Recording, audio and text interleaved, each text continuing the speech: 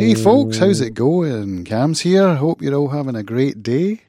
Earlier on this afternoon, Ilana and I went for a wee walk in the woods with the dogs, with Clover and Poppy. Ilana's dogs are home because Una had some puppies last week. Yep, she's got 8 little collie puppies and they're all doing well. Thanks for asking. So we had a talk up in the woods. We recorded as we walked, and you'll forgive our being a little bit out of breath. Ilana told me that the hill wasn't steep, and it turned out, well, let's just say it was a bit of an incline, so you'll hear me pecking and panting a wee bit, because my fitness levels are not what they should be. So, this is an idea that I've had for Crofters. I would like to publish a podcast every Friday with Ilana, just a frank discussion, to see what comes up. So it's going to be what it's going to be. Today we talked a bit about what are they called?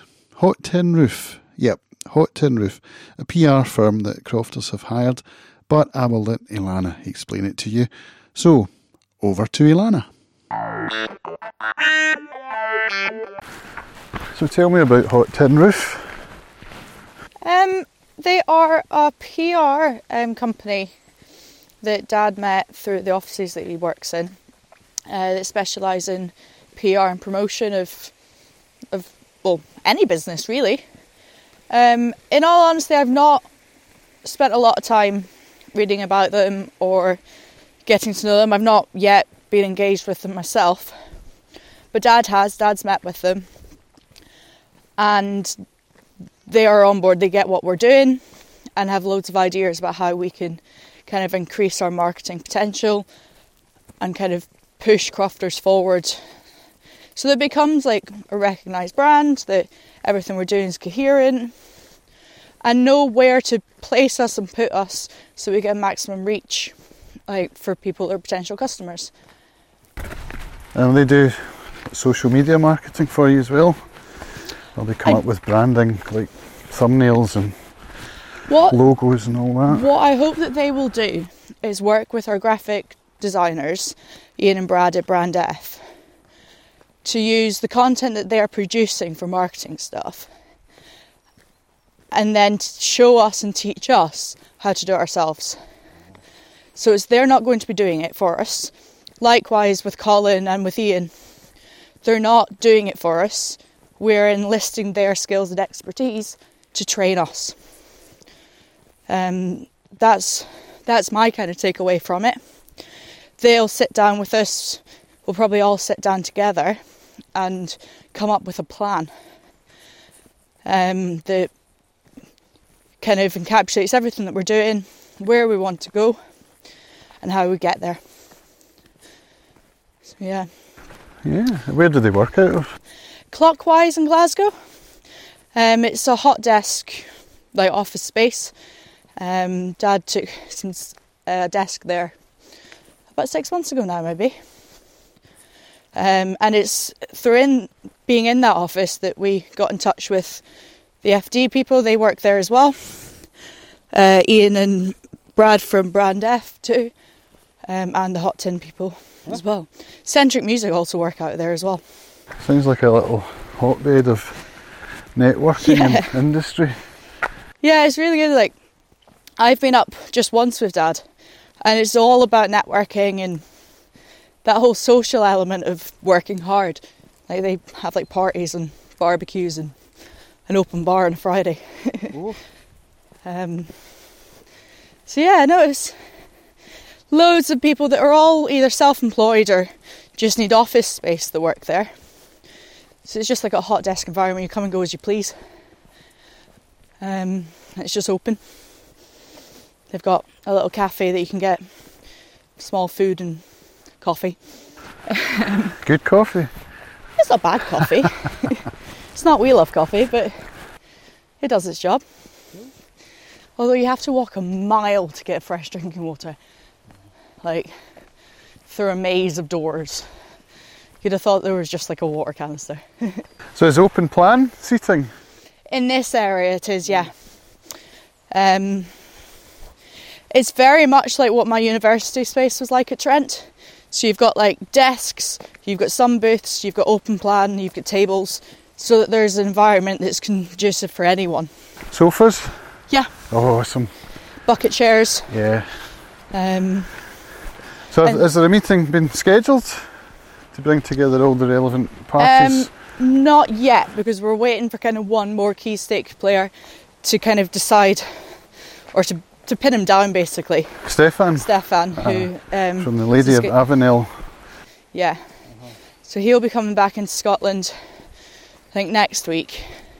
And there's a provisional kind of scheduled meeting in for 20th, 21st. From then once that's pinned down, we'll make a plan.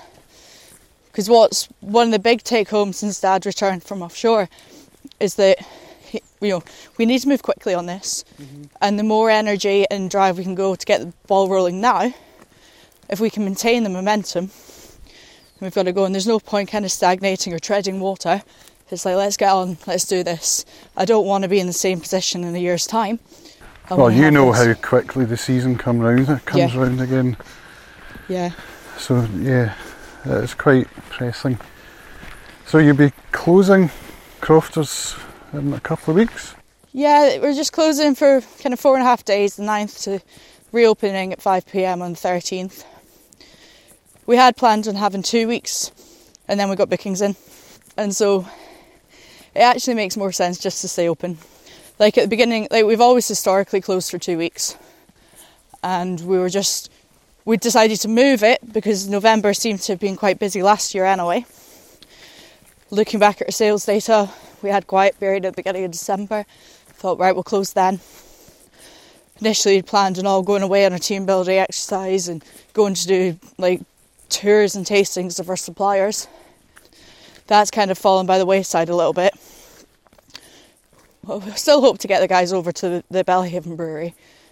But at the same point, if we can be open and take that few grand, it's better than not taking it at all. Those who had made plans for the time that we'd been away, I've honoured the holidays for it. Because we had said, we will be closed then. So I think Lucy and Chris are going to Germany. Ocean's going to Amsterdam. Greg's on holiday at the moment, so he's not bothered about the extra time. And Stuart's happy because he gets to work.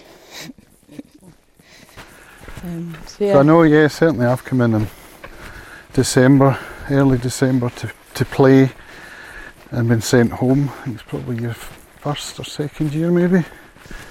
And it's been really quiet at the beginning of December. Yeah, I don't want to have the sent home thing. I hope it doesn't get to that stage. There's always the possibility that there's nobody out, particularly if it's dark nights, wet and miserable, and everyone's saving their pennies in the lead up to Christmas. But we do our thing. We keep the programme all year, so at least then people know what we're doing, when we're doing it. And there's no kind of hesitation of, well, are they open, are they not? And you just never know. It might just be that one couple that decided, can't be bothered, let's go out. Great. They can have trust in what we're doing all year round. It's like trying to use the post office in Landmarks Co-op. Is there going to be somebody there or is there not? Yeah.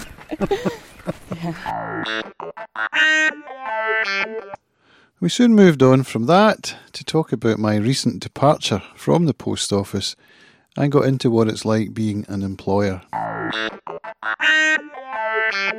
But it feels weird it's my first week of freedom from something that's been hanging around my neck for 12 years. Well, I think my first year was learning the job, learning about myself. I'd never employed people before, so that was the biggest challenge for me, and I never really got used to it.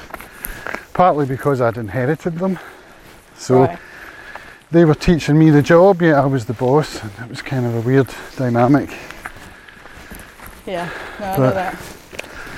Over time I decided how I would like things done, but I still never really had the courage to force them to do things my way. I did suggest it, but it never caught on. It is hard trying to change people, is it change? Or just alter their working patterns. I think 9 times out of 10, if they can see why it's in the benefit, then they do come round to the idea. But frequently, if it's not seen as being a benefit to them or to the business, there can be a lot of resentment and resistance to it. Well, yeah, but from my part, it was about learning how to communicate effectively without being passive aggressive, maybe. Yeah. You know, I would let them do it their way and then wait till they were away at night and then change it. It's things like that. So I actually did some counselling with Alison Page. I don't know if you know Alison. I don't think so. I knew her through Lamlash Church. She's the author of the Corrie books. Is that the Corrie Capers? Yeah. Okay. And she was running a kind of consultancy called Roots to Flourish, where she was like a mentor for people that were having issues with business and anxiety and all that kind of stuff. So I did have a couple of meetings with her, which were quite helpful, particularly when I had to arrange a meeting with an employee to reprimand her for something. Yeah. And I just gave me the fear, you know. And so I spoke to Alison about it, and she said, "There's nothing to fear, you know, just sit down and have a conversation." And that's what we did, and it worked.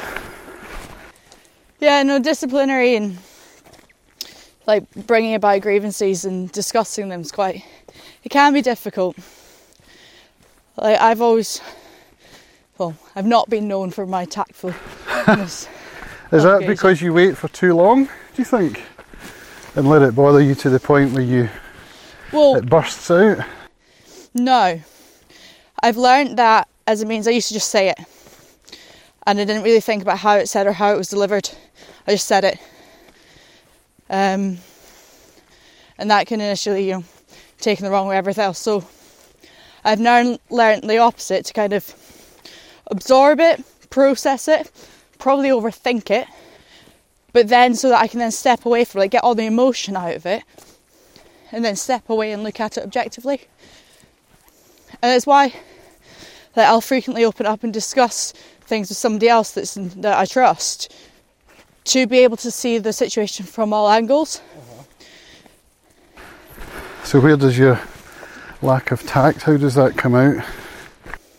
Well, historically it used to be when I just didn't think about it and I just went, "What are you doing that for?" Or "Don't do it that way." Whereas now I think I've got a more holistic view of it. I can approach it from all angles and take kind of a humanistic approach to it, so that there's a positive outcome for all. My biggest thing is understanding why someone behaves in the way that they're doing and the psychology of that. Because people don't want to do a thing that's wrong or going to get them in trouble.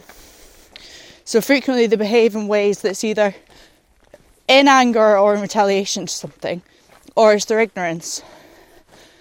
And it's obviously understanding from a manager or a mentor's point of view why this behaviour is manifesting, before just being, right, you're being defiant, or anything else. Thanks for listening, folks. We hope you enjoyed listening to that. If you did, please share it with your friends. We would love this to grow into something that more people listen to, as we feel it has value.